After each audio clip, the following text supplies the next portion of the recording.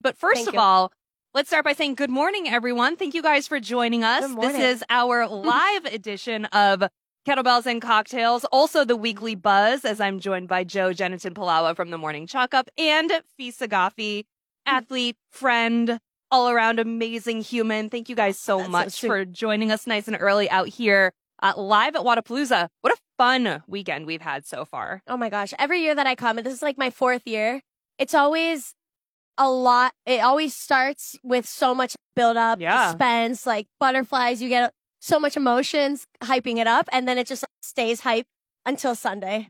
And then it's come Monday, you just adrenaline dump. The exact same pattern as the sweat level. Like you get here, you all of a sudden immediately start sweating.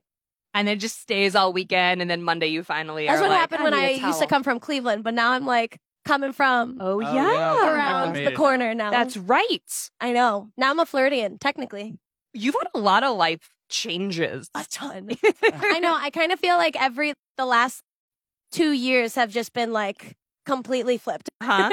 For all good reasons. Yeah, totally. Well, let's talk about that. But first, before we get to everything going on in your world, can we talk about the last 2 days? Because you've been out here on the competition floor. Yeah, we were grinding out. You know what? This was the first competition that had such minimal events. And that was like something that, you know, you're competing through a weekend. You hit anywhere from 7 to like the games you have 12, right? Events or 14, or you hope to. But you never get less than 7. Right. And though it's kind of one of those competition weekends where you're like, man, I got to my execution has to be on point. My preparation has to be on point to do my best with minimal events and not a lot of room for error. So that was like a huge learning experience for me. So 2 days of competition, you know, it didn't go perfect the way that I wanted to, but I was telling you earlier, it went exactly how I needed to go to come semis and games, like do my job way better. So I'm really proud of what I was able to do, and then also learn from all the things that I was able to experience. Yeah, that's good. You were mentioning the lessons that you learned throughout the first 2 days of the competition. What were some of those lessons that stand out in your mind? Yeah, so like actually one of the biggest ones was there was an event. I don't know. I mean, I'm assuming everyone here watched Deja Vu, right? One of the elite events, and it was the 3-minute AMRAP, 5-minute AMRAP, and then the 4-time chipper. And one of my wheelhouse events are just those movements, but also that style of an event. So it's kind of one of those where I hold myself to that expectation of this is your top 5 wheelhouse event. This is your time to kind of take advantage of that. And you crushed that 4-time part of that workout, right? Thank you. Just the 4-time part, though. Isn't that crazy? But it was also because there's a lot of like new moments in that event with not just with the rain, but an experience with like my judging. And it was one of those things where I need to almost, when things aren't going my way immediately, or when there's a miscommunication with me and my judge, I have to be able to take advantage of that moment and make a point to know exactly what I need to do versus assume that maybe I'm making the right changes and just getting. It was my first time getting more than 2 no reps. I ended up getting 20 no reps, and it was very frustrating. And it's like you have such small windows of time to make those corrections, and you see the other girls going, you see the clock chipping away, and you have this moment of, do I call a head judge over? Do I stop what I'm doing? Do I just keep going? And I just kept going, and after that event, I finally figured it out on the chipper for time, and I finished 4th, but it was one of those, man, if I just made those corrections to start and was just a little bit better at communicating, the execution would have been there. But again, that was like the biggest takeaway, that I needed those moments to happen because I can't have those moments happening when like it's really important in my season. So did you feel like it was a product of the weather that led to a lot of those no reps? I saw folks struggling with the wall ball and the wall ball target, and the box was maybe a little bit slippery from the rain. They were doing a great job trying to dry off everything in between heats, but the rain was just coming down. Can't dry off stuff here when it's not raining. Yeah, I feel like even yesterday it wasn't raining, but things were just still slippery. Wet. Everything just stayed sticky. Wet. My hair, mucky, and everything is. But the rain, honestly, for me and actually for most of us, it's kind of in the moment where it starts to rain, you're like, oh, it sucks. It's raining, but everyone is experiencing the same thing. So it's almost like at that point, you have to kind of throw that thought out the window. But when it came to being able to perform, like the rain wasn't an issue. There is like a little moment of maybe hesitance. You're on the box and you're like, okay, what's this first like jump gonna be like? Because we actually didn't get a chance to like really jump on boxes in rain like the way that it was actually coming down by our heat. So yeah, so you do have this moment of like hesitance and you're like, okay, I'm fine. And you go. Pull-up bars, there was like that moment of like maybe you get that one slip a little bit and you're like, okay, I'm good. Okay, don't do that again. And so you have enough of those moments and then all of a sudden it just becomes like laser focus on the next rep, the next set.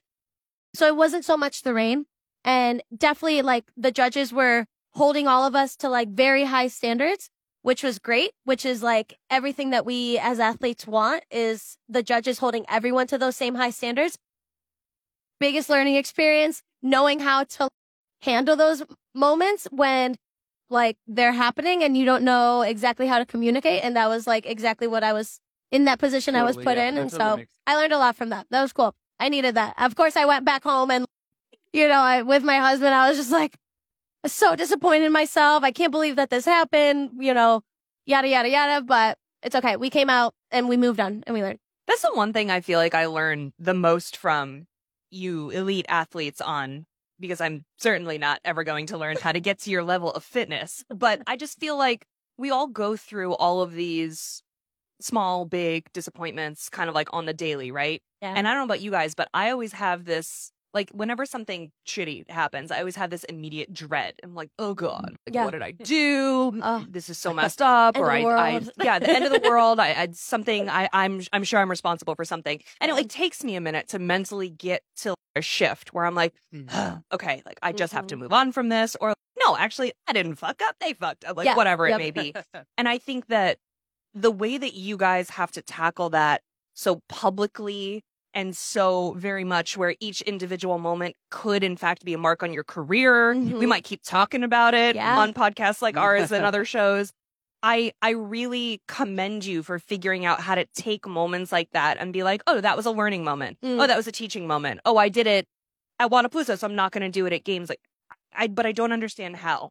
Because it takes me, this is 12 hours ago for you. It takes me like days to be like, okay, now I'm in a better mindset where I'm no longer like repeating this crappy thing in my mind over and over. How do you get there? So it's almost like, that's such a good question because I feel like that is such a practice. Like having those moments is such a practice. So when those moments do happen, you're like, okay, this is my moment to like own the situation, right? I'm not going to have a bad situation happen or inconvenient situation happen and be like, oh, you can't be upset about it. It's be upset. And then immediately it's the practice of like, okay, I'm upset. It's inconvenient, but what can I do? Right.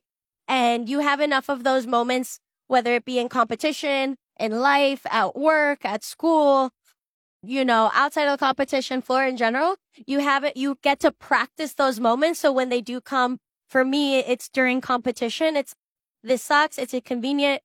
What can I do right now to fix it and correct it and do my part to take the next step ahead? And that's kind of just like that constant practice and just being disciplined and looking towards those moments and not shying away from them. Yeah. And I heard a really good quote.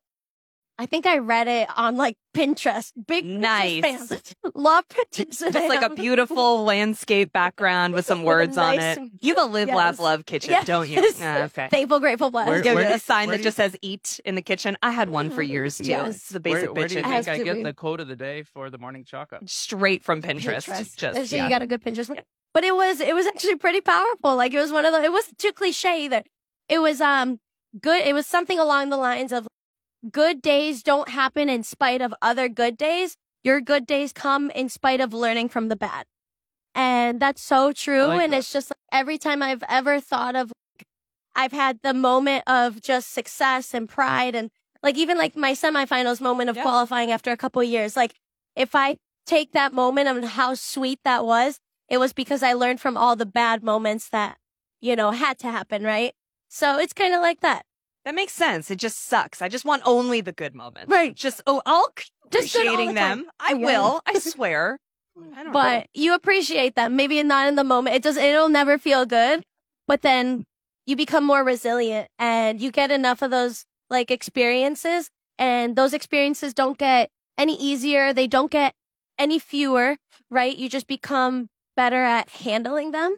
And the ladies that, you know, perform the best at the end of the week aren't necessarily the ones that had the most convenient judging of reps and best lane and best equipment. Like, it's all like they were just able to handle things the best, and they were able to show consistency throughout the weekend. So that's really what it is. No, that's what I was kind of thinking. Nikki's question was about that reflection and learning kind of after the fact. The thing that always blows my mind is how quickly you all are able to just turn the page from a bad moment or a good moment, right? Like, a great performance in one event doesn't mean the next event's going to go well. Mm-hmm. But when you have that bad moment, that kind of bad judging moment where you get 2 or 3 no reps or something in a row, turning the page and not dwelling on it and not letting it bother you and then affect the next 10 reps or the next interval or the next whole event or anything like that. All right, because you still got work to do. Yeah. Yeah, it's easy to reflect after the whole thing is over. It's like, oh shit, I have another event in 20 minutes. Or I got to go pick up this barbell now. The intensity of the event and the crowd and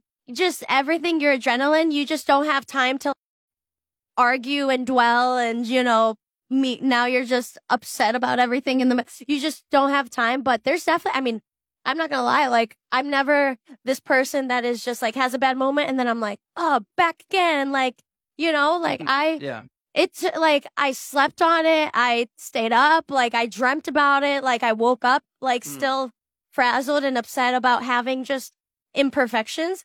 And so, so all that to still say that I'm still very, like, all of us are still very human and we'll have moments like that, but still feel it, you know, for hours, days. Maybe I'll probably think about it for at least a couple more weeks, but I'll get through and I'll take it to training and I'll make a point of it. I forget that. You know, I forget that you guys are just like us. Elite athletes, they're just like us. I truly do, because you all seem so superhuman. And I think part of why I love events like Wodapalooza is because it's such an intimate environment. Like, we're live on this podcast stage with people who will come and say hi to you in a moment. Do you know what I mean? And there's a real separation when we only see each other on Instagram or on YouTube or, you know, in clips from the games.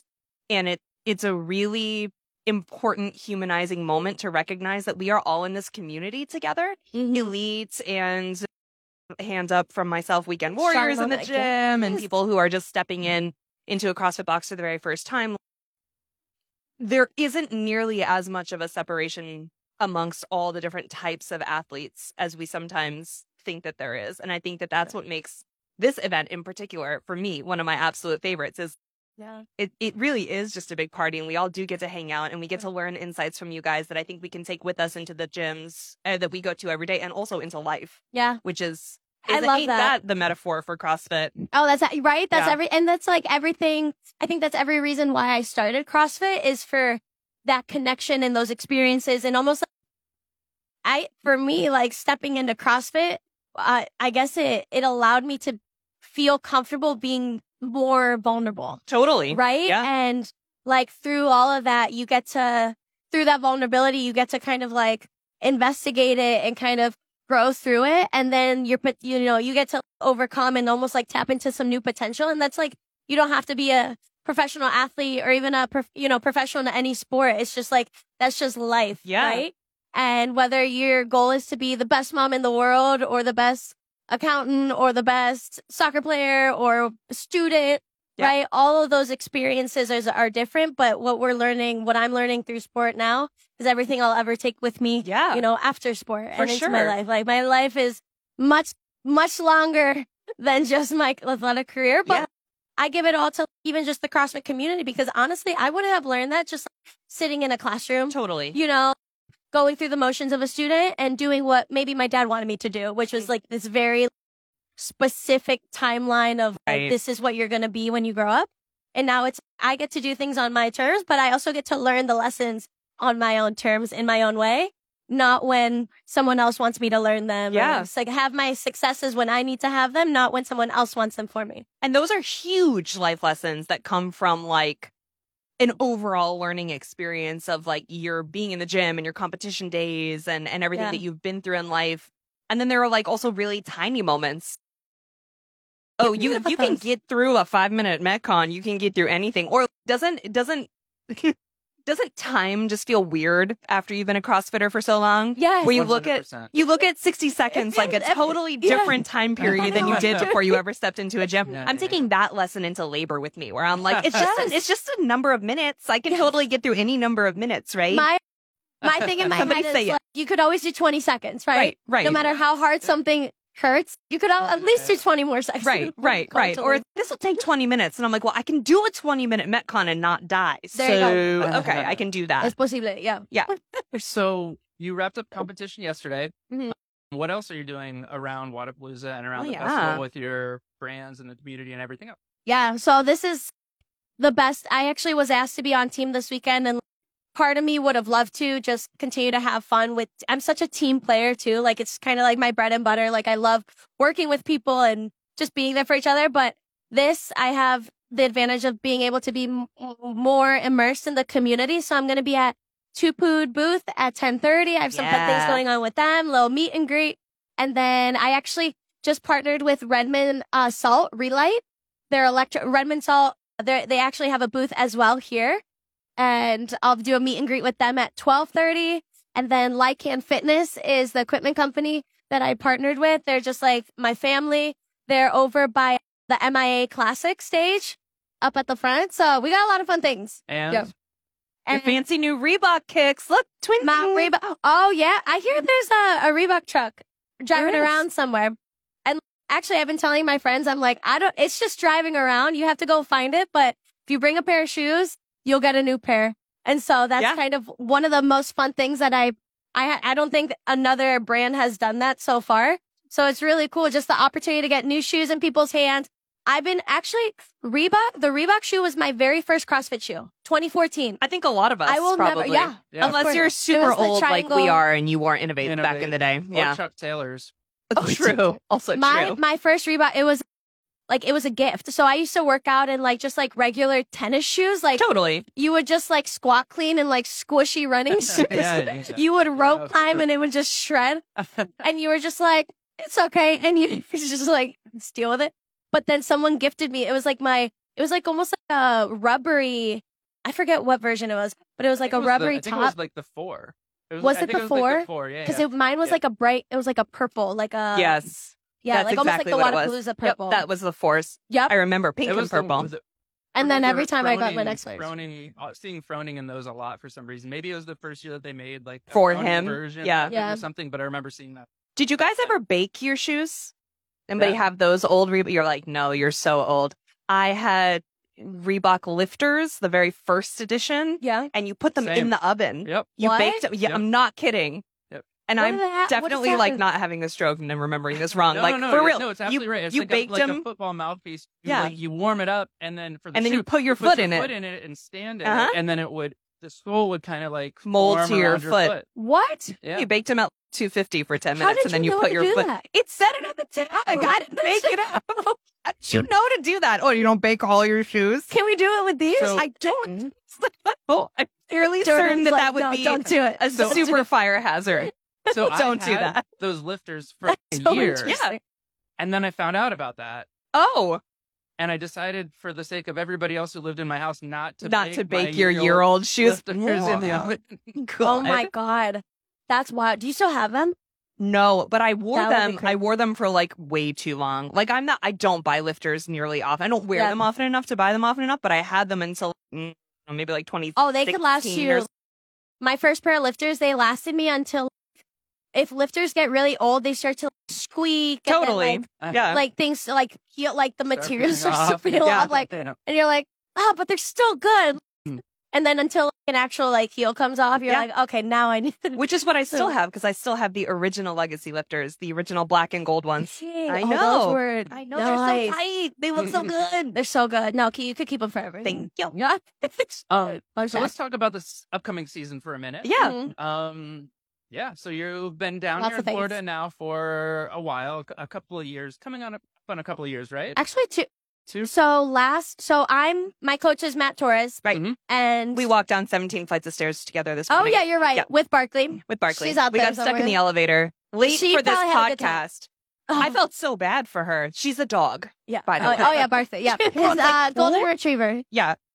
I'll wait Who for this she is. podcast, ran back up to my room to grab something that I couldn't find, and then got stuck in the elevator. And I was like, I can't believe this is even happening. At least you weren't alone in that staircase. That's that true. would have been a little bit. But I more was the miserable. only one that had to turn both ways because I get Oh yeah. because everything in the world makes me nauseous, No, including turning the same way down the stairs over and over.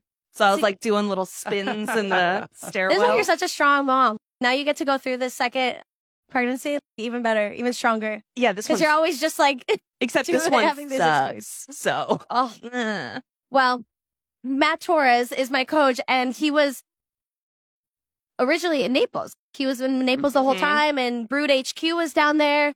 And actually, as of last year, like, that was the first year that any coach was able to take 5 athletes within the same training camp at the same site and location, all under his wing, all to the CrossFit Games. That was like a huge year for everybody.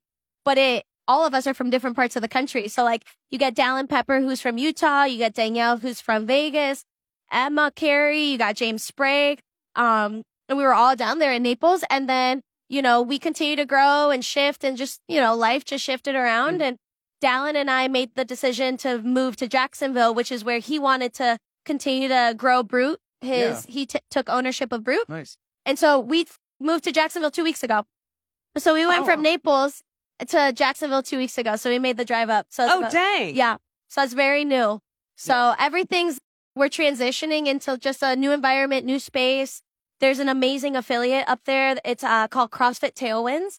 And we walked in, we just pulled up with the U-Haul, immediately felt so much love from the members, the owner. It just felt like, I miss this. Yeah. This is what I miss. We used to train in a space it was just like in a space with our equipment, and it was just us athletes training.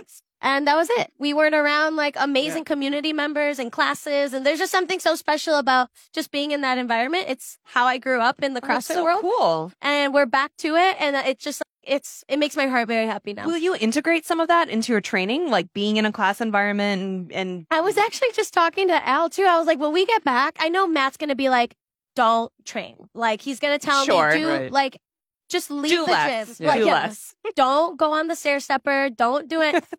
I love a good long sweat sesh. Yeah. But I told Al, I told my husband, I was like, let's hop into class.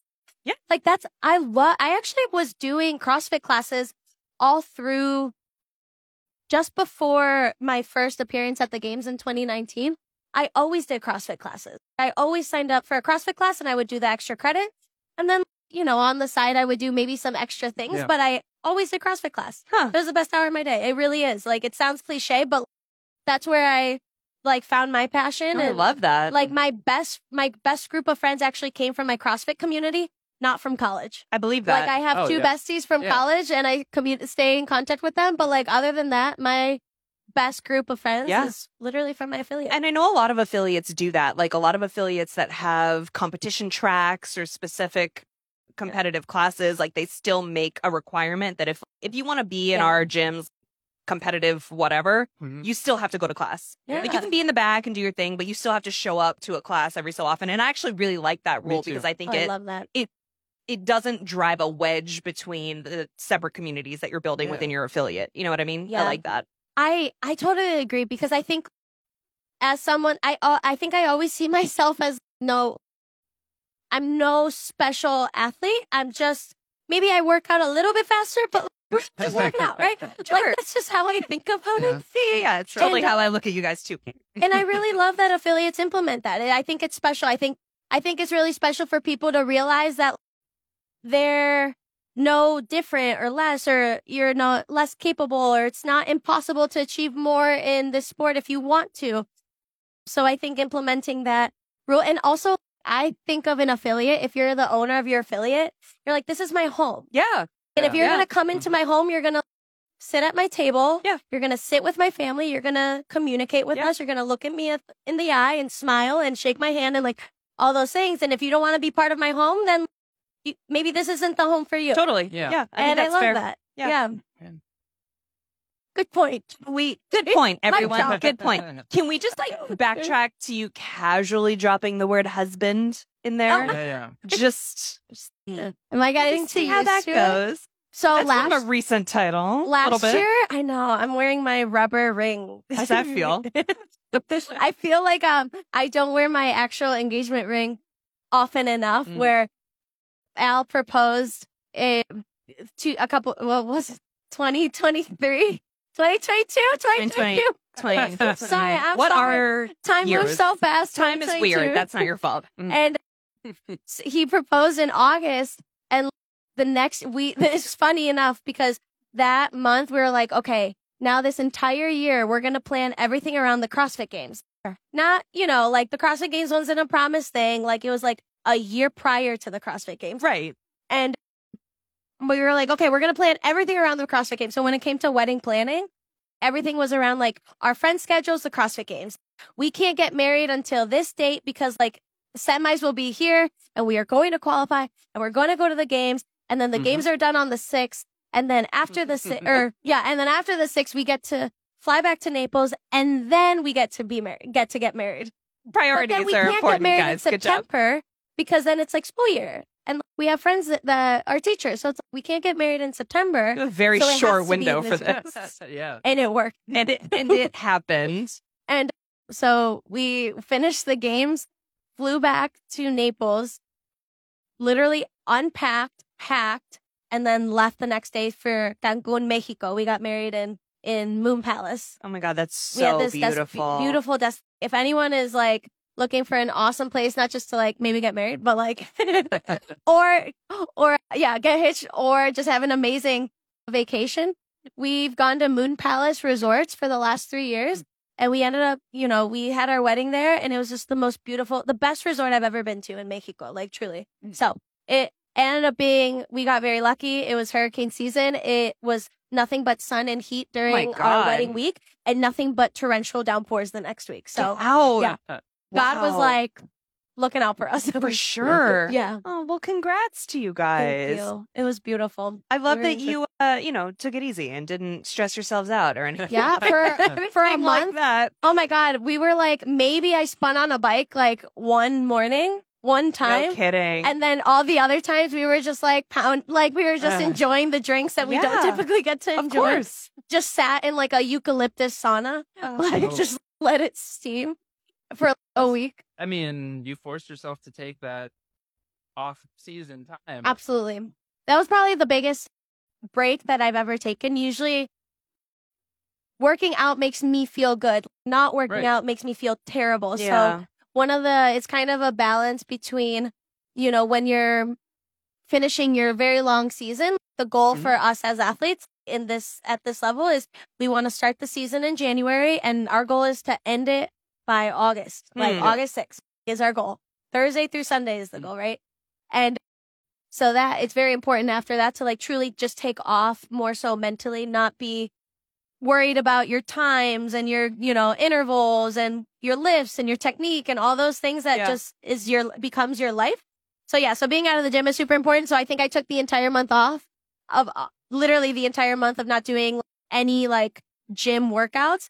And I was just like, okay, I never want to do this.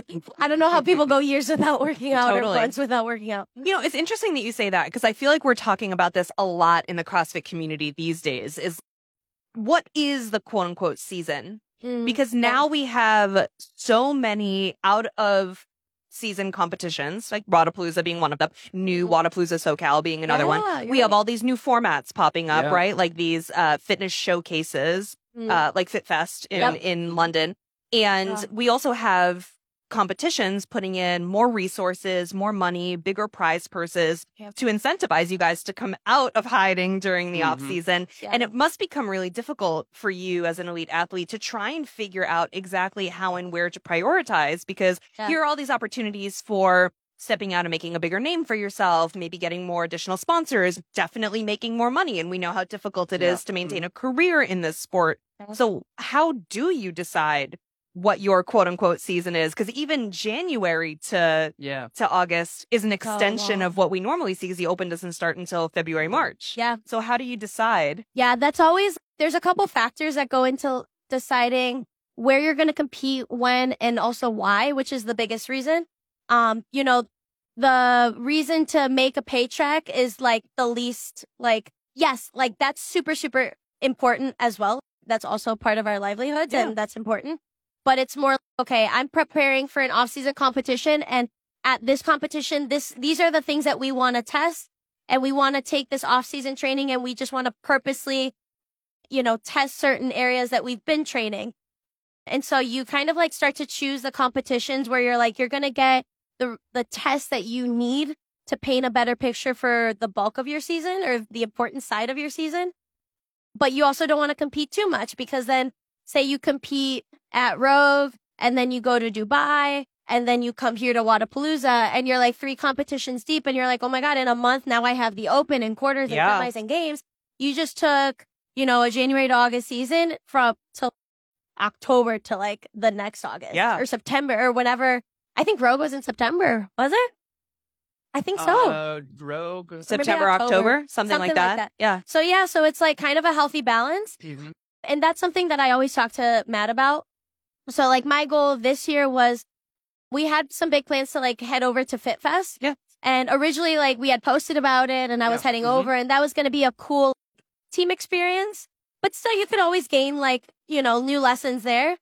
But that was more like for brands, for exposure. It's, you know, good showcasing of who I represent. And that kind of fell through. So Wodapalooza also becomes this is very big for me as an athlete, because I need to start to learn some new things that I need to hone in on in the season. But also I get to represent, you know, the people that I love and the teams that that love on me. So it's big talking to your coaches about it.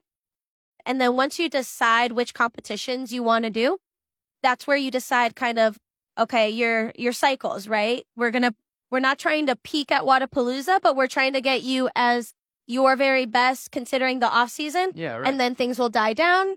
And then come the open and quarterfinals, we want to get you up there, but it doesn't have to be your peak season. Things die down. And then by the games or semis, like for me, I have to peak at semis because that's it's been the hardest part for me to qualify. Right. So like my bread and butter has to be there.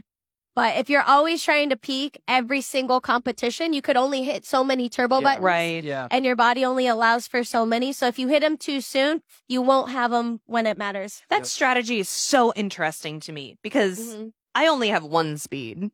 There's no turbo button. Not even a turbo button anywhere over here. There's just the one on button. There's on or off. Right. Yeah, exactly. And I think that's a lot of us. So it's always interesting for me to hear how you're peaking and where you're training and what the priorities are, because I'm like, I just went to the gym. I just showed up today. But I guess it's so different with your career though, because imagine if you did this all the time, like every month, every weekend. Love that. Actually, that would be great. You mean I get to quit my job and just do CrossFit? Sounds fun. Right? But it's I almost hear like what this you're saying. you being on this high energy all the time. At Totally. some point, maybe you'd love it, but then it's, man, I'm like burning out now. Totally. Right? So it's kind of the same thing. And it's almost like in life too, like you have to have those boundaries where it's like, I need to be able to still love what I love without doing too much and in healthy doses. 100%. So. And I was talking to Jay Crouch yesterday about this, which you can watch this full interview on the Morning Chalk Up, but he's doing team this weekend. And he specifically was like, I do that stuff in the off season so that I can find love for this sport when I'm doing individual.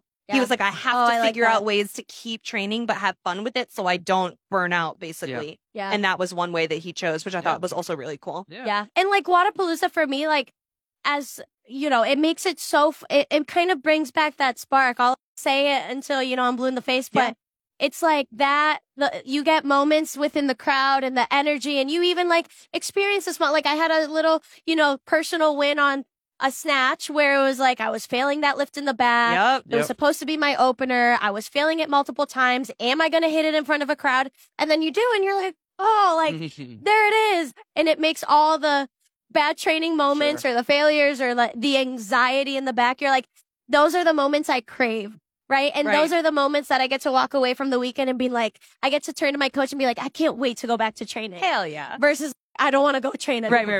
Right. It's such and that happens to athletes. I mean, you guys, you know, that's been coming out with a lot of athletes. They've been very transparent with their struggles, and it's very sad to, have to truly get to that point where you started it because you loved it, not because you had to love it. Yeah. And I never want to get to that point ever.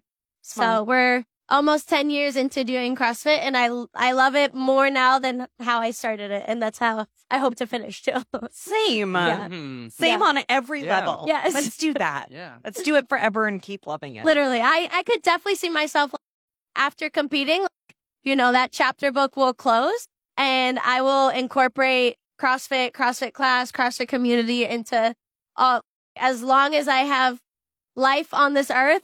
That's what I'm hoping. So it's perfect. Yeah. I think we have to wrap up with Fee. Yeah, Give her back to the sponsors that we borrowed her from. Thank you so much for joining us. Thank you for this having podcast, for chatting Thank with you all guys. of us, for kind of like reviewing not only the competition, but your life lately. Yes, love life talks. Yes. And we love kind of learning a little bit more about your mindset, because I think you really are a leader in our community in that respect. You are known for being optimistic and friendly and just, a part of this community, which is really important, especially at events like this. So we thank you for being a figurehead for our community and kind of exactly what CrossFit needs. I'm honored as a leader in this space. Thank you. Thank you guys. Thanks. Pleasure. Welcome back to Kettlebells and Cocktails. I'm your host, John, back with Nikki, who is fresh from WZA. How are you? I'm good. I went from sunny, wonderful, warm, beautiful Miami to a snowstorm. So Yeah. I'm recovering, put it that way. I wondered about you guys coming back from that. It got so cold. You guys were dealing with rain, but we were dealing with cold weather. And then by the time you guys got back here, it was 5 degrees most days. So I figured it's horrible where you were. Yeah, it's been rough. And travel home for me was rough. And I think everyone coming to the East Coast or coming to New England from WZA kind of dealt with the same thing. I know a bunch of people were stuck. I got stuck in Philly for 12 hours. And I thought about renting a car and driving home at one point. I ended up flying because I flew from Providence. I ended up flying from Philly. All the flights were canceled. But I ended up being able to fly to Boston. So whatever, fine. Right. So then I came from Boston. It's an hour-long Uber ride, which is just a pain in my ass. Yeah. And my luggage didn't make it. Oh. So it was just kind of a cluster coming back. But then, the day after I came back, we got a few inches of snow. And then this morning, daycare had a delay because it was cold. Can you explain that to me? I don't really understand. That daycare was delayed because of cold? Yeah, they go by the public schools. So the public school in town had a delayed opening because it was cold. Yeah. Is it because the roads are icy? Well, but you also don't want kids standing out waiting on the bus in 5-degree weather. Duh, kids waiting on the friggin' bus. That's what it is. I get it. Yep. But if it's cold at 7, it's going to be cold at 9. Well, I don't know. Schools have their own different protocols everywhere. It's how they used to do it here. I mean, I think there's a healthy balance between what the roads look like and how cold it is. And yeah, it's probably all that stuff. Going to be and all those things. I mean, they're always going to err on the side of caution with kids. Thank goodness. Yeah. True. That's true. I just feel like when I was a kid, there was nothing that kept us out of school. It was a snow day. You got one snow day a year. You know what I mean? Right. I'm just trying to understand. But yeah, it was definitely a shock and a pain in the ass of a travel day to come home. But whatever, we made it. It was all good. No big deal. It feels like WZA is a weather adventure every single year in some degree. Totally. Because it was raining about half the time. Yeah, I heard that. I kept seeing photos of people, wearing ponchos. And then I heard a bunch of the events were rescheduled or changed. The, workouts themselves had to be adjusted. Mm-hmm. Yeah. And they had that. They had plan Bs and Cs and Ds and backups and whatever. The people who run WZA are used to that being a factor in Miami in February. But yeah, it definitely was borderline miserable for a couple of events, just having to deal with being out there. I took refuge for one event at Bayside. I was just sitting under the bleachers, not needing to do much until I needed to do anything. Right. And then somebody randomly handed me a poncho, which was beautiful and wonderful. So helpful. Oh, that's nice. Yeah, it was great. So I was okay after that. I have a ton of questions, or if you would say, I'm made of questions. Oh, bring it on. Well, I wasn't there. I was sitting here in Ohio having FOMO watching you guys have all the fun. And I told someone wish I could remember what the photo was, but you posted something and you were standing. It might have been the photo where it was ice cream or something on ketchup or something on your stomach. It was an acai bowl. Okay. Yeah, okay. Yeah, salsa or guac, or I don't know what it was. Could have been Anyway, any of those things. Whoever I was with at the time, I'm like, man, that's given me more FOMO than anything else of the event, because the last time you were pregnant, we were at the games together and you were like about to pop. And I'm afraid I might not get to see you before you have this one. I'm like, oh my God, I'm missing it. You're totally right. You're totally right. Cause I mean, I probably won't be at semis. I actually will have the baby before then. So we might have to just make a trip. We just have to come here for the weekend or something. Well, actually, I was thinking I wanted to come that way and see Rob's gym. Oh, hell yeah. Which is open, and maybe we could do an episode together live. Oh my God, it's so fun. I'm in. And in person with Rob Kearney, for those listening, not just us BSing. Well, we had him. We had him on the show not that long ago, so most people will know. But he opened CrossFit Iron Legacy, and it's not that far from you. So no, it's very close. Yeah. That would be fun.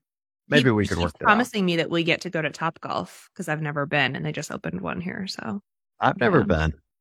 Yeah, I hear it's cool. Yeah. All right, WZA. Let's talk about WZA. So okay. Let's start with just like the overall vibe. So that at least the online stuff, the photos that I saw, the kind of the imagery looked wildly different this year than years past for some reason. Oh yeah? Explain. I don't know. It's kind of Tiers. I know Tiers been involved before, but it felt like they were trying to make a big splash. Was that true in person? I think so. Yeah. It felt the same as last year to me. Like Tier as the title sponsor had a really big booth and a lot of merch, and they kind of like led the way in terms of like the commercials and things that played in between events. There was a lot of that. They had a lot of teams out on the floor. It definitely, you could feel their presence in a good way. Or the crowds, like the photos were odds. Like sometimes it would look busy. Other photos that say it was like kind of half busy. I've heard from others that it didn't feel as busy as years past, maybe due to the weather. I don't know. Yeah, maybe due to the weather, maybe due to a little bit of confusion on like, is there a delay? Is there not a delay? When is the event starting? But I think probably the biggest factor was, and you have to correct me if I don't have all of these details perfectly, because I've never had a ticket to enter. But this year, to watch the elites at Flagler, you needed to have purchased a special like elite ticket. Right. So there were like different levels of ticketing. And part of the reason why they did that was because in years past, people had complained that like all the tickets got you into all the venues all the times. And then there was like standing room only. There was like nobody there. But then for the very end, for the final event, they let anyone in who didn't have any specific kind of a ticket. And I don't know if that was always the plan, or if because it was raining, there was so much room. They were like, whatever, just come on in. But so I had heard positives and negatives, like pros and cons about that whole situation, because for some people, like all the ticketing tiers and prices were sort of difficult to navigate. And that was tough because to get into seeing the elites and having a seat and whatever was a pricier ticket. But then for some people, they were like, well, that's so much better because last year I paid for that ticket and I didn't even have a seat if I had to get there like 40 minutes early. Otherwise I had nowhere to sit, and forget it if you had to go pee. So I think it was just as busy. I think that people were just watching in different areas, because if you didn't have that elite ticket, you couldn't get into the bleachers. Yeah, I had people messaging me about that, wanting me to blow it up, and I'm like, I am absolutely not going to blow it up for a number of reasons. Number one, I wasn't as familiar with how they were structuring it, but I've been several years, and I knew what my previous tickets had gotten me, so I went back and did a little research to see, like, did they advertise it this way? And they did. They advertised it. Yeah, they made it clear. And I have a lot of experience with people using, I'm gonna call them coupons, but mailers to come get stuff at the bank, and nobody reads the details. No one, like they just don't. And so I was confident. I'm like, yeah, I'm sure a lot of people bought those tickets, what they bought the previous year and didn't read the details that you're not going to get the same seating. Right. And I've had Access, that same experience where you buy the ticket and then you wait in line for an hour to get into Flagler, and it sucks. Mm-hmm. So I like the concept, and it'll probably work better for them next year. Yeah. Now that people are more familiar with it, but people were annoyed to say. Yeah. They did open up some additional places to watch, which I thought was you had to not, it's not really even a compromise. It's like, you have to do that. If someone had like a quote unquote festival ticket, then there needs to be a place to watch the elite event. So you remember where we podcasted from last year, Yep. kind of like right on the water. Mhm. So that staging area with the seating was still there, but it was broadcasting what was happening with the elites. So you could like sit there and watch it. And then the podcast stage was moved to, remember where the food trucks were? Yep. It was right there, which I actually thought was great because then it's like you could get food and sit down. And if something was happening on the podcast stage, Right. you could like listen live. It was cool. Yeah. They had that stage in that area one year. That was when Ben and I were recording together. And I think, I'm trying to remember, there was a reason why you and I didn't podcast from that stage, but it was miserable that year because they also had events going at the same time and it was so loud you could barely hear. Like it was rough. Bummer. No, it was good this year. It was good. So yeah, I don't think it didn't feel any less busy to me. It still felt like shoulder to shoulder. The press pit is shoulder to shoulder. That was my first time in the press pit. I can tell you that. I hadn't had that experience before. So now you're elbow to elbow with people. What was that like? Yeah. Weird. Different. I loved it. I loved my gig. I have to be honest, like collecting content with Maureen Chalk Up, running around with Joe doing interviews. Like I felt kind of like I felt when I was doing new. You know what it was? It was exactly what it was like for me. Sanctionals year. Right. Remember that year? Because everybody got shit canned from HQ, right. And we didn't know the future of broadcast. And all I did that year was email like every single event, like 28 events. And I was like, hey, I'm Niki. Right. And I hustled to try to like get to where I could go to the events that maybe couldn't afford to run a stream, but wanted content produced, wanted like daily wrap ups or interviews done or whatever. And it was just me and my camera and my laptop, like traveling the world that year. And so I'm not unfamiliar with doing this work. Right. I just hadn't done it in a while. And it was so fun. And I just feel like WZA is the perfect place to do something like this because it's so intimate. You have such great access to people. It's a little bit less buttoned up than like the games. So you can really just kind of, get to folks. And because I know the athletes well, it was just easy to make those connections and figure out like, hey, can I talk to you real quick? And can you give me some insights? And I feel like people were really generous with their time. And so it was really fun, but it was weird. And I was sad not to be on the broadcast. It just, that feels like home a little bit. And I truly don't know how or why that happened. I was sort of told that there wouldn't be a sideline situation. And then there kind of was, but it was also sort of like a rotating gig. I don't know. I think it was a little bit up in the air up until the very end for everyone involved. And so I was bummed, but I was also having a really good time. Well, for whatever it's worth, and this is just the outsider looking in, you were far more visible in the role you were in than when you're a sideline reporter. You think so? Because you have to be watching the stream to get those interviews. It's the only time they would see you, and you're not going to, they're not putting out like Instagram posts. Whereas Morning Chalk Up, Talking Elite Fitness, like everybody was like hammering everything, and then you could do your own stuff. Mm-hmm. Whereas I'm making a pretty smart assumption. You had a lot more free time because you're not bound. Yeah, you're not bound by the schedule of a media production. The time thing was like yes and no. Like you're not bound by the schedule, but then you also like you have a lot of your own work. So like at the end of the day, if you're broadcast, like when the day ends, you're kind of done. Of course, there's like production meetings that last all night. But for me, at the end of the day, when I was done, I was like, cool, now I start editing. You know what I mean? So it's just different, but it was really fun. And I feel like we got just some really great tidbits and insights from athletes. Some people who weren't even competing. We just like shot the shit with Jeff Adler forever and got some really great information from him about his upcoming season. And like Easy Muhammad was there and was really cool about talking about like all the work that he's doing with the charitable organizations that he's working with. It was just good stuff. It's all on the Morning Chalk Up's YouTube page. So I do highly encourage everyone to go over there and just like listen if you want some sweet athlete content. Oh, that's great. What was the athlete experience? Like I've seen, like every year at WZA, there always seems to be, because it's a community event and you have a lot of amateur athletes, there's always complaining from the amateur athletes. And a lot of that's justified because, you know, it's a hard competition to run because there's so many people.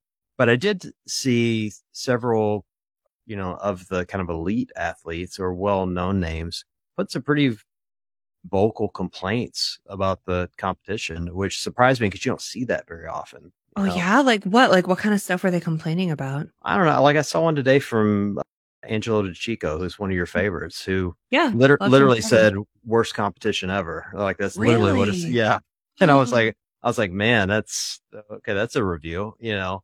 Yeah. And he didn't mean like his performance. He meant like how it went down. I think he said worst run competition ever. I think that's exactly what he said.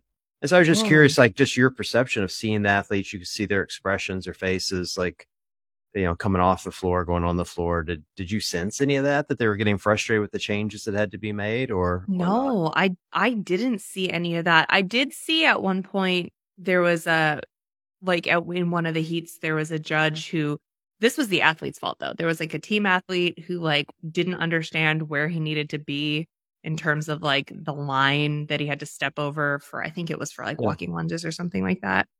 And the judge kept trying to tell him. And then the head judge came over and tried to like reinforce it. And he was just like, go fuck yourself.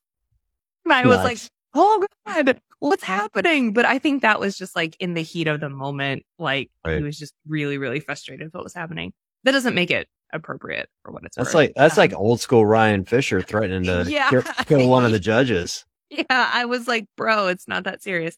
You're in heat one. But no, I didn't see any of the other stuff, but I also wasn't very close to it, right? Like I just showed up for the end of heat 2 and what kind of adapted or what kind of changes did they have to make due to the weather?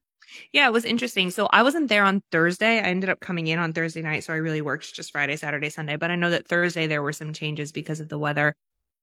And then on Sunday, when it really started to come down, there were changes made to the event at Bayside where they were originally going to do like double kettlebell box stepovers. And they took the boxes just like fully out of the equation. Maybe it were step ups or stepovers. I can't remember, but they obviously just didn't want people like stepping up onto up and down onto wet boxes and wet floors, which was the right call. But that was a little bit tricky because it like just kind of the sky just opened up like right as Heat 1 athletes started to come out.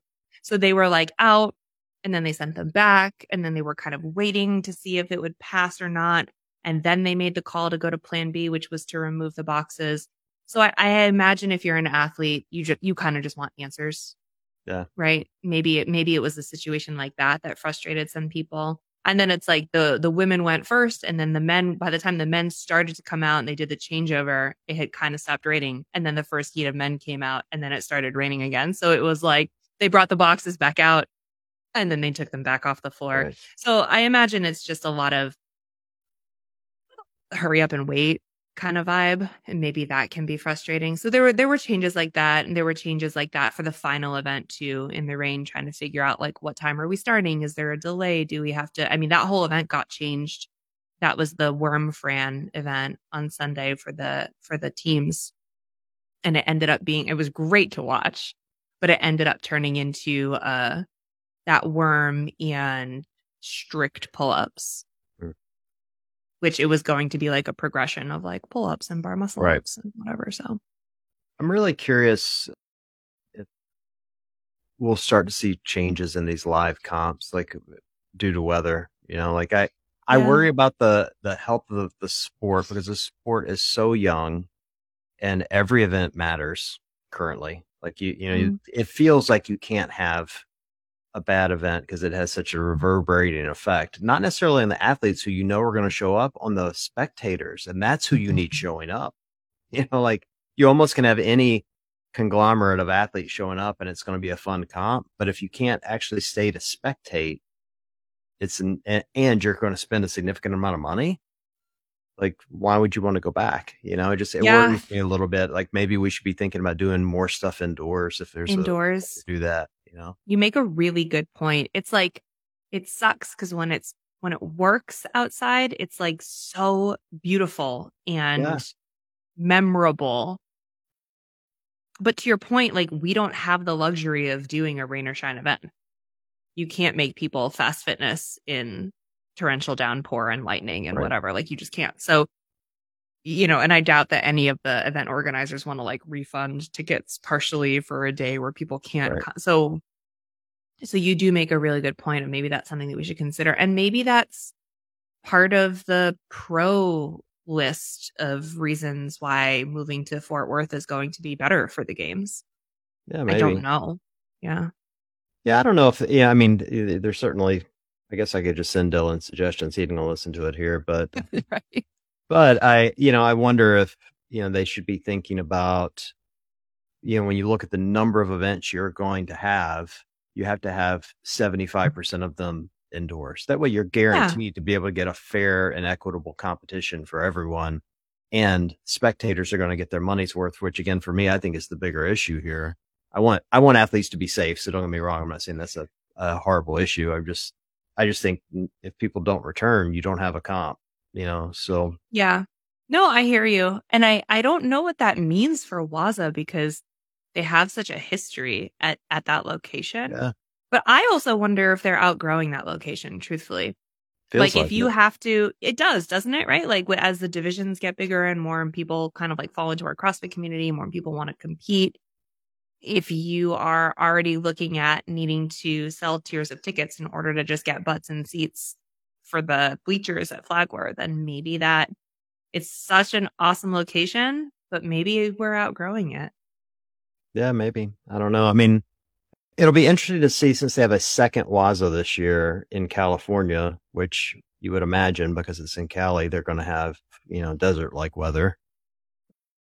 It'll be interesting to see how that one goes off. If it's a much better spectating event, if the athletes like it better, I love Miami as a destination and I've been 4 or 5 times at this point. So I don't want to see them move it out of Miami. I just know every year I go, there's some sort of weather adventure that, makes you consider how much money did I spend versus what did I get back in return? Yeah, no, that's fair. And also remember, like, we don't know what is going on with that SoCal event yet. Like, we don't know if it's going to be another WZA with a, copy and paste. Like, is it going to be a whole bunch of divisions with a whole bunch of people, or is it going to be an athlete showcase? We've seen more and more of those events pop up. Like, we know nothing about what the format of that is going to be like or how it's going to reflect what happens in Miami. So, yeah. It'll be interesting. The one thing I like about Wodapalooza that I hope they carry over to the second one is it has such a carefree way of letting athletes in. It's almost like they go, "Oh yeah, you're good. You can compete." And but I think that's the right thing to do when like Danielle Brandon's a great example of someone that she's going to be competitive. Why would you not let her in? Right? Yeah. Like, when it's someone like that, like, I like that about it. And then, same for the teams. It's like, you 3 want to get together? Oh, somebody got hurt. Just add somebody to your team. Yeah. Like, because then you get cool stories. Like, and then you get 2 Pancheks on a team instead of 1 because Scott happens to be there, Right. Right. And then they just go out on the floor and like dick around because they can. And it's fun. Yeah. And that's the point of the event is to have fun. So I'm with you. Totally. I do hope that they maintain that vibe. I don't know. I'm very curious as to what that is going to be out there. I don't know. I was running through my head today whether I should go or not, but it's, it's in September. The games are in August and it's like, how much money do you want to spend on all this fast fitnessing in 1 year? I'm already spending a ton of money on CrossFit this year. So, and that's not even counting competitions. So I feel you. I know. I feel you. It is a lot. Any different takeaways this year from the comp that maybe you haven't seen in years past? Well, I mean, I just had a very different perspective on watching all of it because I wasn't in my normal role. So, I found it very interesting not having the commentators in my ear the whole time. Like I normally, because I hear the truck, right? Like that's Right. like, so I hear the stream, I hear Sean and whoever is his color commentary partner. And I also hear the truck, and you have to do a lot of like mental compartmentalization to make that role work. But as that's happening, I'm usually getting like all the information that you would be getting if you were watching the stream. So it's like backgrounds on the athletes, if they have heard anything interesting or did any research that I didn't do, or context on the event that I may or may not know. So I kind of am watching from the sideline and getting all of that info. And they're doing the very best they can in the truck to analyze like who's in first and who's coming up the rear and who's going to finish first. But they're not always right. And in the same way that the MCs are trying to do it live in the event, but the MCs are not always right because sometimes, especially with teams, it's just like impossible to tell who's where. If it's like everyone's finishing on the Echo bike. Okay. Like, I don't know who's going to get off first. I don't know who's in the lead. I don't know whatever. So it was just really different for me watching it live without all of that context in my ear. It was a completely different experience. And I kind of had to draw my own conclusions about who was coming in first and who had pulled ahead in the second round and who had whatever. And I like them both. It was just really different. What was from spectator standpoint, this is the first year Noble wasn't there. I'm assuming they weren't there because I know Tier wasn't letting anybody else in doing shoes. So yeah. Did it feel weird not having what has been our premier sponsor of every event for, the last 4 or 5 years, not in attendance? It didn't feel weird to me. No, I hadn't really thought about it now that you say it though, because we were like through Morning Chalk Up, we were working with Reebok. Right. And we did like an activation with them and like met some of their athletes the day that I got there or the day after I got there on Friday. And that was off site because there were no other, no other shoes there. So I kind of didn't really think about it until just now, but no, it didn't feel weird. There's so many vendors and there's so much to do. And there's so many opportunities to connect with different types of accessories and food products and supplements and lots of coffee. Yeah. So it didn't even really register. I had a lot of questions from people about them. It felt like over the weekend, people are, wondering if they're exiting the space altogether, or not. And I've every time I go to one of these events, I see people flocking to the Noble tent because you can't really buy it. I know they have a retail shop in Boston maybe, but you can't really buy it anywhere else, other than online. And so it's the one chance you get to try stuff on and see it in person, touch it and feel it. Yeah. And all of that. It's like quote unquote cool. Yeah. You know what I mean? Like when you're the title sponsor of all things CrossFit, if you've been in this space for like over a decade, like we are, like, yes, you're ornery about everything and you're like bubbly about everything. But like when you're really into CrossFit, whoever the title sponsor is or whoever's sponsoring the games or whoever is whatever is fucking cool. And so when you're there, you want to like buy the thing. It's like when you go to a sporting event, you want to buy something from that team. Like it is just, you're in that environment and it's like emotionally charged. It's just cool. So I get it.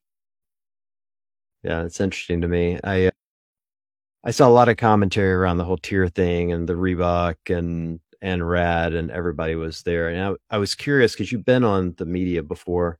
All that hubbub, I don't want to get into Sean and Tommy's thing at all because it's not really my business. But the hubbub that came from it made me curious because you've been on media. Did they ever put restrictions on you other than, like, I know when you're on the sidelines, you got to wear the Noble stuff, right? When you were with Noble. Yeah.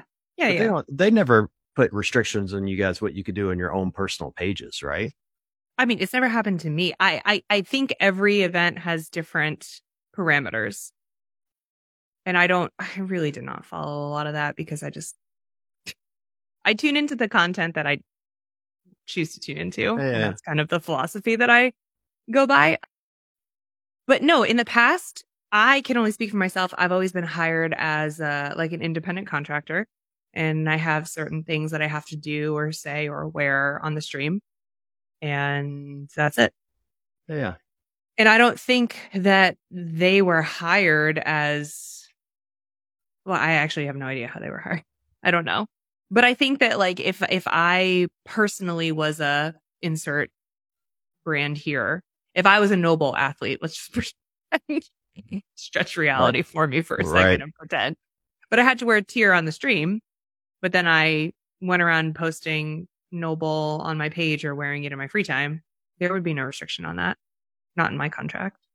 Yeah, I think that, the hubbub, was Hiller was driving all this hubbub. And so people love to message me about his shit. I don't know why. Like, maybe they think because I know him and he and I are, moderately friendly, like we get along and, chat from time to time, that they think I'm going to take a hardcore opinion on it.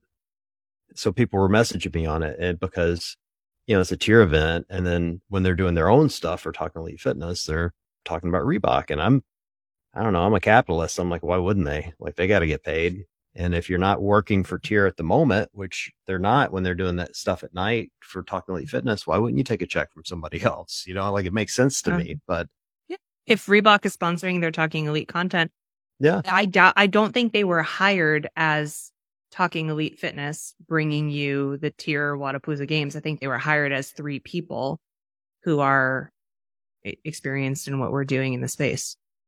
Well, even if they were, let's just say hypothetically, I'm going to need to ask Sean, and now that I'm just postulating on the air. Yeah, I don't know.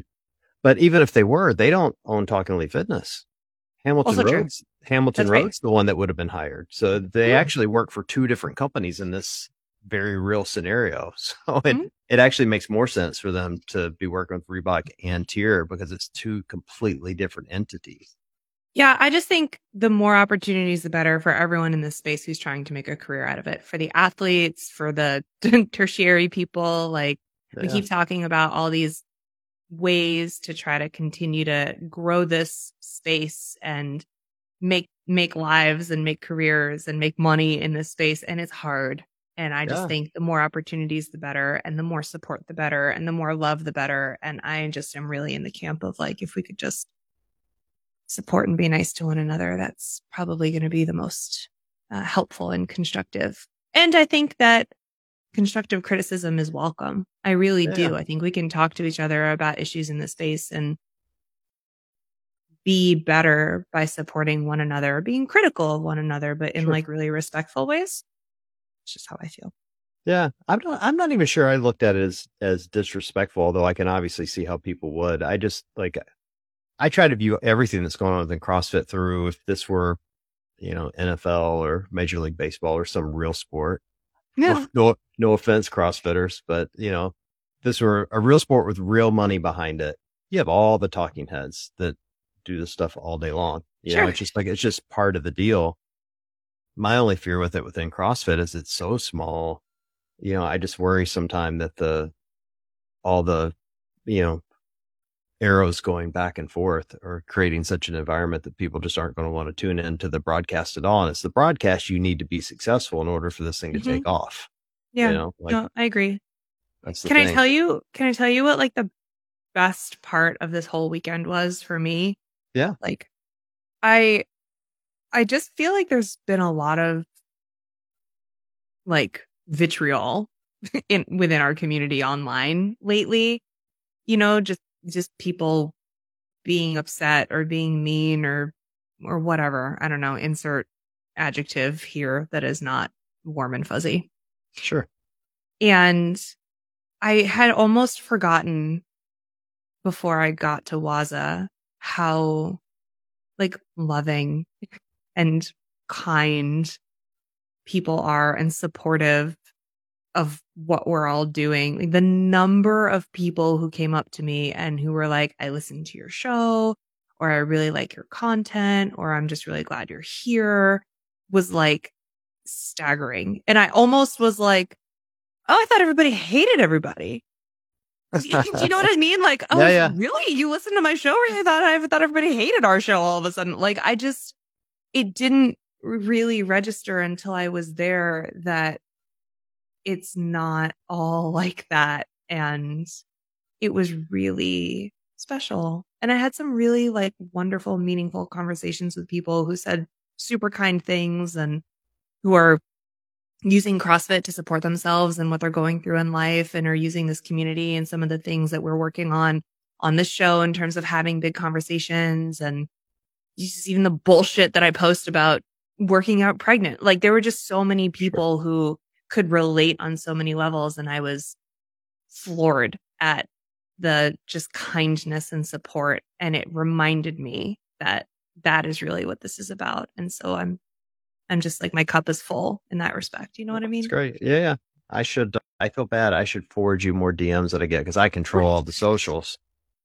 And lately we've been getting a lot. I've been thinking about this topic a lot lately, of a couple of things. Like, we always joke on this show that our moms are the only ones that listen. And I was thinking this week, we need to quit saying that, because it's actually the reverse. We have a significant following. You know, and our moms don't listen, actually. Mine does, but mine does not know how to podcast. No, podcast button. Mine does. But we do have a very significant number of downloads. And I get a lot of messages from people, particularly since we've kind of shifted the content of people talking about what it means to them. And so I was just thinking to myself, we have to quit saying no one's listening, because it's creating a negative space for the two of us, when the reality is far different. Yeah, you're right. The other thing I have been thinking about the last few weeks, and I've really been trying to make a real concerted mind shift around, is this kind of concept of people being mean. And I think all of us have to get, but particularly me, I can't tell any of you guys what to do, but I think it feels mean to us because it's personal. Yeah. Like, we put a lot of work into what we do. And when someone says, I'll just call it out because I'm not afraid to say names. So, like, Savan will often say that we're a brand diminishing podcast, which I think is kind of funny at this point, but there's moments where that feels really personal, because I try to do the opposite. I try to lift people up and bring positivity to the space. And I've come to the realization of, why do I care at all what anyone thinks? Yeah. Him, my mom, you, like, we just need to create what we're going to create and stand by it and feel good about what we're doing and let it stand on its own accord. And if it resonates with people, it'll take off. And if it doesn't, then, we need to learn to adapt. But, taking it personally when people criticize it feels like a waste of energy. I do think it is. I do think we should listen. If someone's, is critical of something, is there truth in what's being said? And listen to that. 100%. Oh my gosh. Yes. No. And I don't mind the critical feedback. Like, and if I get called out, or if there's a notice that I said something that was wrong, like, I want to hear it, because I want to be like, oh yeah, you're right. I fucked up that thing that I said. I was thinking about something else that actually was wrong. And I have no mind, I don't mind ever, like, issuing a correction or being like, actually, I think I was right for X, Y, or Z reason. Like, that's a fine conversation to have. But some stuff is just mean, and it is personal. Sure. And it is not constructive or kind, and it's not helpful. And that's not just like in to this podcast. That's like in our space in general. Sure. Yeah. It's not going to help or grow the space or support anyone or anything. But that's why I don't pay attention. Usually people have to tell me when that shit happens. Yeah, I guess my point is, it's like, I'm not advocating that we ignore everything. It's kind of the opposite. My thought is, it's like, I'm going to quit taking it personally, but I'm also going to call bullshit. I'm going to call bullshit when I see it. If that makes sense. Like, I don't want to wade into fights, but I'm not going to let somebody run all over me either if there's something that isn't true. It's kind of that simple, but I'm not going to pick fights and look for stuff. And if someone wants to say the show sucks, that's on them. I don't care. Yeah. Like, don't listen. It's free anyway. There's for sure energy I don't put into paying attention or feeling one way or another about. Everyone is entitled to their opinion. I just, like I said, I subscribe to the content that I want to, and the stuff that I just don't pay attention to. That's well, the good news is how I wish people would also go about my content, because I'm not for everyone. That's okay. Yeah. Well, look, there's a lot of great content out there across the board. I think all of the creators that are out there are doing things that I can recognize are really good. Savon Show does some really great stuff. Peter from Coffee Pods of Wads is putting out some great stuff right now and came away from WZA with some terrific content, like really terrific. And even Hiller, who catches shit from a lot of people, and rightfully so, most times, has been doing some good work. He's been doing some trolling too. And I think he would admit to that. So I think, and I think Sean and Tommy are doing brilliant work, and Lauren was great. Unbelievable. Unbelievable. She really made history. She really made history as the first female play-by-play that we've had on a broadcast for a CrossFit event. And she should do more of it. She's born for it. She's really, really solid work. Yeah. So I don't know. I feel like I don't do enough recognizing of stuff like that, for an instance of lifting someone up like Lauren, and I need to do more of that. So that's my takeaway for most of it. Well, my takeaway was just that people were like wonderful and kind and sweet. And lots of people brought me chairs to sit in. That's good. That was very kind. Yeah, I got a lot of questions from people wondering why we weren't doing our happy hour this year. And I know. I have a shirt to send you from Downtown Strength. Well, it's good that we did. As much as I love Jessica and her team at Downtown Strength, and they would have happily done it for us. Like, I'm not going to literally roll you into a happy hour pregnant. And hey, listen, I would have done it. I was on my feet all day. Can I tell you what happened though on the way in? This is a nightmare. Yeah. Oh dear God. So I came straight from work at a shoot, and I forgot to change my shoes before I checked my bag. So I was in my fucking like heeled work boots, traveling to Miami, and my flight was delayed, like getting there to my connection. And then I had to sprint a mile in the airport in my heels to get to my connection with my like heavy ass bag and my heavy ass belly. And I like, John, when I tell you, I could not walk. I like filleted the bottoms of my feet off I bet. Doing that sprint. It was horrific. For the entire weekend, like I lost count of the number of blisters on the bottoms of both of my feet. I send you a picture. I didn't post it because I didn't want someone to get weird about foot pics. But like I had to seriously bandage my feet with like blister pads and hydrocortisone and like it was a goddamn nightmare. And I was on my feet like fucking 15 hours a day. It was insane. I was like, can you imagine if I didn't fuck up my feet the day before Wodapalooza started, how different this entire thing would have gone? It was horrendous. You should have sent the photos to Danny. She could have sold them for you and funded your trip. God, it would have been awesome. You need the money for a new nursery. I know. I'm going to send you this picture. Okay, you're going to be like, are you fucking serious? It was an actual nightmare. By the time we got to the third day, it ended up being fine. But I was like, I can't believe that I have to spend these 3 days like healing my feet when I need to be on my feet. What's your due date? First week of April right now. Okay, sweet. So we've got your new baby will be like 8 to 9 months old for the next WZA. Yeah. So I'm assuming you're going to breastfeed again. So extra pumping, and we'll do a big happy hour at WZA next year. Oh, hell yeah. I'm totally down. We have big plans. Listen, Matt and I are experts at now traveling with children. So we have like big plans in terms of, I hope I get asked to games. I don't, I don't like to say until like my actual plane ticket is booked because stranger things have happened. But the plan is to, bring both kiddos to games, and Matt will be on dad duty, and we'll probably bring like a sitter with us or my mom or someone like that. And we'll just have extra hands, and I might have to nurse on the sideline again, but like, whatever. We'll be all right. All right. Should be fine. Sounds like a fun time. All the babies. I missed them. Like, it was a bummer traveling without them. And it made sense, right? Like, financially, I was just going for 3 days. Like, Matt, it's not fun. I mean, it is fun, but it's like not super fun. WZA for him, if we don't have a babysitter, isn't super fun because he's just on dad duty all day. A lot of the events don't even start until after baby bedtime, right? Like that last event didn't even start until 6:30. And it's so fucking loud that like, it's not even conducive to like sitting in the stands and watching at Bayside with a toddler. So like it just didn't make sense. And you would think that I was like, ooh, like 3 days away, my own time, my own thing. I'm going to sleep in, whatever. But it kind of just sucked being away from them. Well, that's your life, like you guys have your routine and you're used to seeing their faces every day. And I mean, come on, my kid's living at home. She's 22 and I miss her when I'm gone. Like, just, that's what your life is. You get used to it. Yeah. I think there'll be times where I'm like, ooh, 2 days away. Thank God. But this was not one of them. This was not one of them. I was like, it was a struggle. But. Yeah, no, I get that.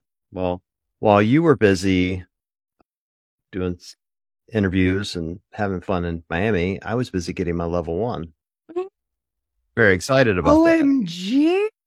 Tell me everything. Well, maybe we'll do that on a different show because I don't know how much time we want to spend on it. But the rundown, because I've talked about it in my story a lot, I decided to do the online level 1. Right. As opposed to in person for a number of reasons.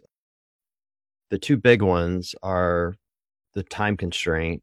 I do have a lot going on, and I don't want to minimize the fact that people can take a weekend away and go to level 1 because I think that's an important thing for a lot of people. But I don't intend to do a ton of coaching in my life, so I didn't feel like I needed to be in person. And I have not been able to schedule one, like just get it scheduled. And I'm in the busiest time of the year at the bank. Even taking a weekend away kind of sucks. So I'm like, I'll take the online level 1. The second reason I wanted to do it was with kind of my crazy ADHD. Online learning is really good for me because I can rewind. I can really focus on what's in front of me. I can take a section and go take a break, and then take a section and go take a break and come back to it and take notes and do all of that. And so I feel like someone like me, it's a much better learning experience. And kind of the benefit I wasn't planning on that was really cool is you get the best of the best seminar staff. Who was it? Who did you have? It's Chuck Carswell and Boz, and you get them all. Like you get all of the OGs, And so from that aspect, it was really, really cool, and I got to be honest, like, I've made a joke for a couple of years. I'm like, I've been doing this for 10 years. I could pass that test blindfolded. I could not pass that test blindfolded had I not taken the seminars. Like there's a lot of really interesting things that come up that I, hadn't really considered. And truthfully, it reinvigorated me around the methodology. Mm-hmm. Like I'm not much of the sport aspect of CrossFit anyway. Like I could, I kind of constantly say I don't really care about it so much. But the methodology I love, and it really got me excited again, hearing it and really understanding what makes it so effective. And so that part was really cool for me. So so I'm excited. So kind of my plan is from here is I'm going to take probably the next 6 months maybe and just partner on some classes, just come in and help coaches. I was thinking about reaching out to some local affiliates and seeing if I could come in and just, watch them coach and take notes. Shadow. Yeah. Be a part of their class, whatever, not work out, but like be part of the coaching and do that for about 6 months and then maybe get my L2 in the summer. Yeah. Look at you. I love that. Yeah. Isn't it really interesting when you've been doing CrossFit for a long time? You probably could get in there and coach class. Like you probably could, explain the movements and pick out flaws and give people good cues and stuff. But the level 1 in and of itself has a lot of stuff that you might not use on a daily basis when you coach or you plan a class, but it is integral to the overall methodology, which is interesting. You don't really think about it. Are they still doing zone? Do you still have to know all the zone stuff? Yeah, it was part of it, Yeah, that part feels a little bit outdated to me, but it's interesting in that we're always talking about the holistic aspect of our methodology, and obviously like diet and lifestyle is a huge part of that. So I was actually encouraged that nutrition was such a big part of it because I got to be honest, like I drop in at a lot of gyms and I don't hear a lot of nutrition talk going on. I hear a lot of not really. I mean, I hear people wanting to focus on nutrition, but I don't hear it being, one of the big mantras of the gym. It's, hey, today we're doing Fran, Right. that sort of thing. That's interesting. It is a massive part of our gym.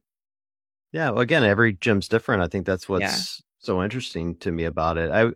I did really enjoy learning more about how to put together workouts, because that's part of CrossFit I've always loved, is like kind of creating my own workouts and finding out that I've been doing it correct all along, unintentionally, is really good, So you will love the level 2 then, because it's more about prepping for class and organizing all of that.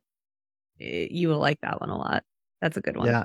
I give it a big thumbs up. I would recommend to anyone that wants to get their L1, the online L1 is certainly a great alternative. Yeah. If you kind of fall into those camps that I just described, I do think you would get a lot out of going in person and, watching it happen live. Because I do think the one area I missed that I would have liked to have had was watching more of the cues and having them demonstrate it, like either to me or on me, or, because when I took the test, they would show a photo and say, all right, what's wrong with this?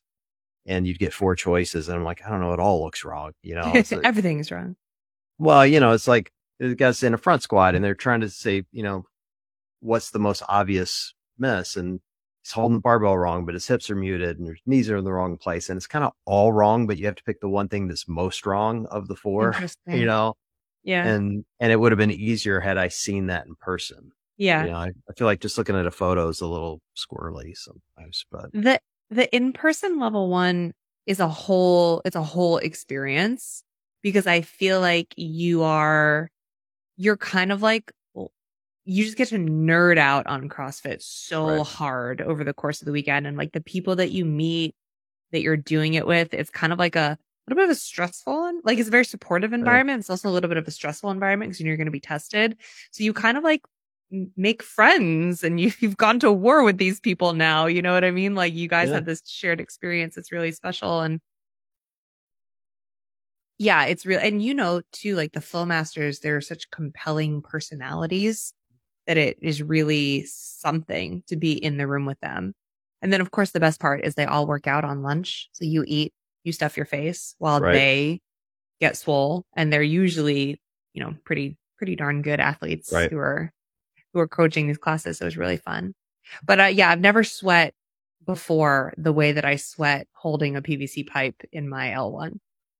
That was like special, those breakout sessions, Yeah, I kind of got that impression from watching the videos when they would do those demonstrations. It was like, this would feel more effective in person. But again, for me, like to be able to rewind and kind of watch it in a quiet room helps, That's cool. So it's yeah, cool so that they have that option. Yeah. It's a little cheaper for not much. It's like $100 cheaper, so it's like $900. Is it still $1,000 to get your L1?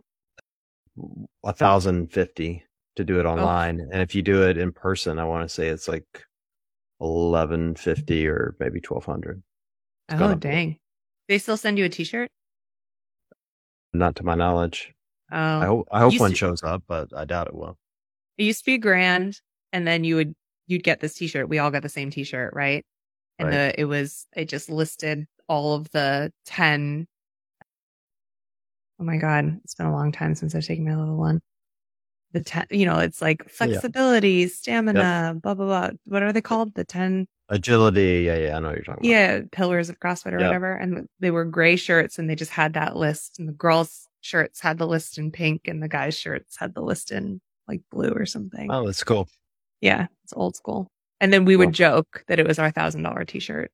Yeah. Well, that's what I'm saying when I said I've spent a lot of money on CrossFit lately. Like, it's one of those things. It's like, first of all, I don't feel like it's wasted money. So I don't, but I don't want to minimize. $1,000 is $1,000. Like, I could put another guitar on that wall for $1,000. And you might. And I might. But I do think if you want to coach, you have to have it. But I think it would be great for someone who's like thinking about coaching. It would solidify that you're going to.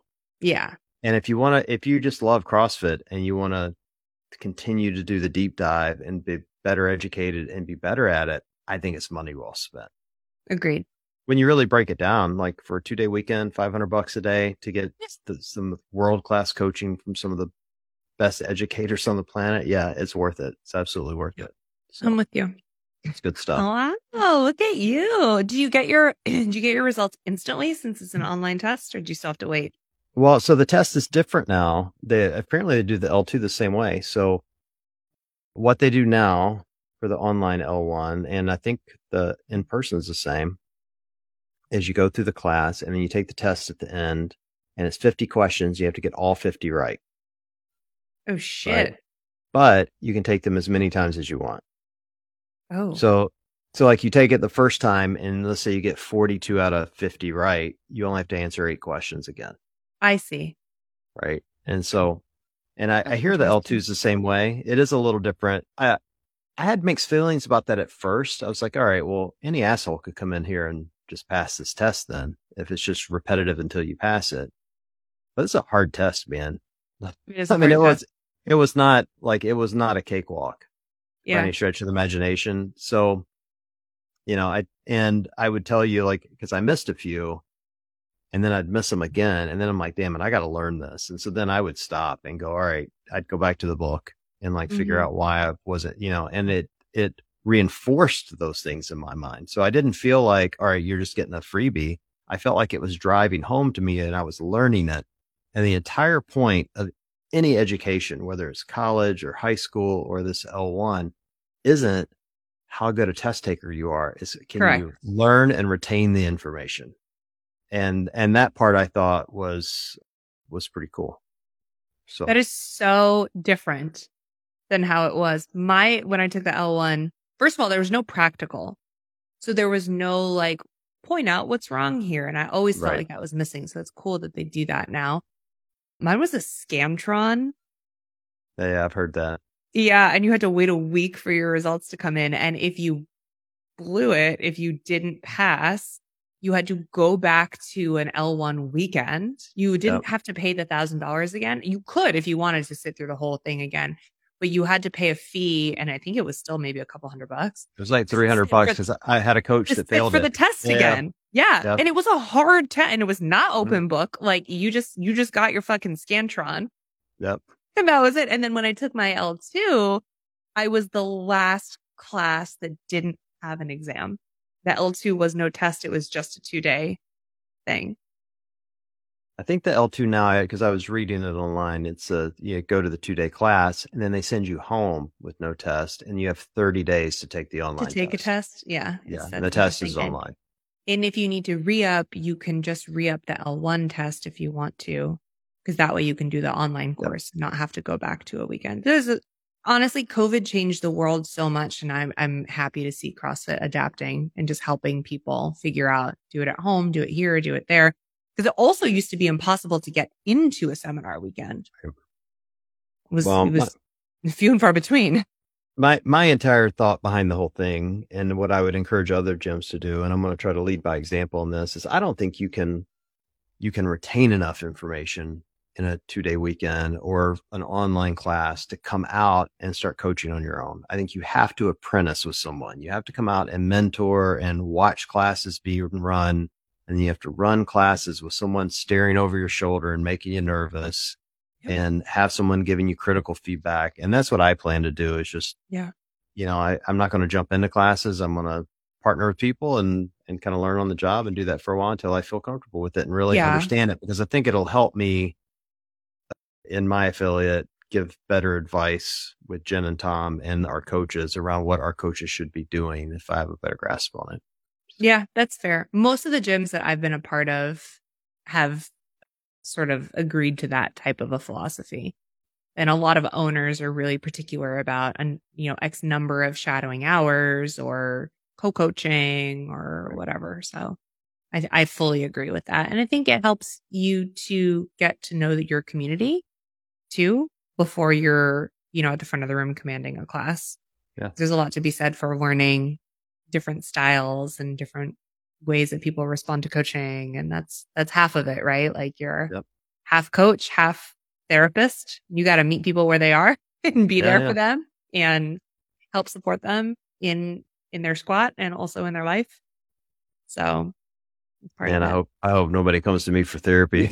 I'm going to be like, suck it up, buddy. You're coming to the wrong guy. I got my own problem. They will. That's just a part of it. You're like, hey man, your deadlifts look a little rough today. What's going on? And, come to find out something totally unrelated to fitness is going on. And it's really important to be that person for them.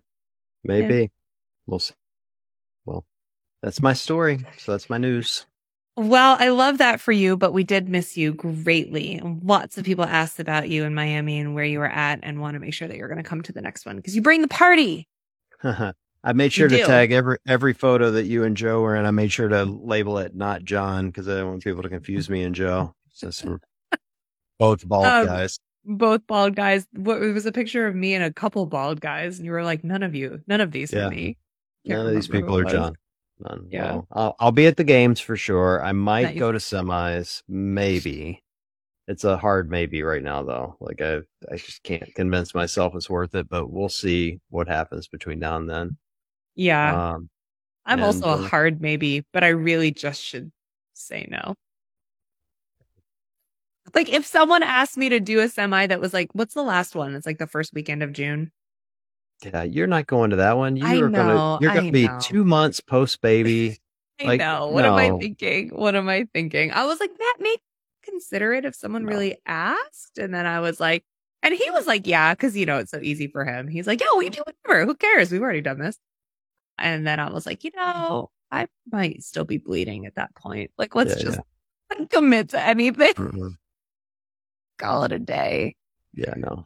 I tell you what, though, I'm done being pregnant. This is a problem because I'm nowhere actually near done being pregnant. And I'm nervous for the next 3 months. Yeah, 3.5 months. Ugh. You'll be there. You'll get there. It'll fly by. The second kid, man, no one says it until you're in it. But like the whole second pregnancy thing where you get real big, real fast, and then you get bigger than the first time, and then it's like way more uncomfortable. I'm like, this is shitty. I'm done, all set. I'm done. I didn't feel like this the last time really at all. Like even at games when I was like 37, 38 weeks pregnant, I was still like, this is fine. And it's January and I'm doing April and I'm like fucking over it. Wait till you have the third and fourth one. No. All set. I'm already geriatric pregnancy. This is it. You're done with this one? Probably. I mean, I guess never say never, but let me get my head around having 2 humans before I can say one way or another what it's like to have more. Well, as someone with 2, I think 2 is the perfect number, but know, Travis Mayer may disagree with that, and some of the others in our CrossFit circles here that have a bunch of kids that seem to be pretty happy with it. So. I know, but they started young. Like Matt and I are old. Oh, come on. You're all young to me. It's all relative. To have babies, like I don't want to be pushing 40 carrying another kid. Well, I don't want to. I hear you there. Yeah. We'll see. We'll see. We shall see. Well, I'm glad you're home safe and sound. I'm sorry I missed you, but I needed the mental time and I feel good about it. So good. It was the right decision. Well, great job at WZA. I'm going to I need to message Lauren and the rest of them. Tell them great job. Yeah. They crushed. All right. Well, great to see you. And for everyone listening, we appreciate you guys joining. We got some great guests coming up. So make sure you get subscribed, like, and share. And we will chat with you guys soon.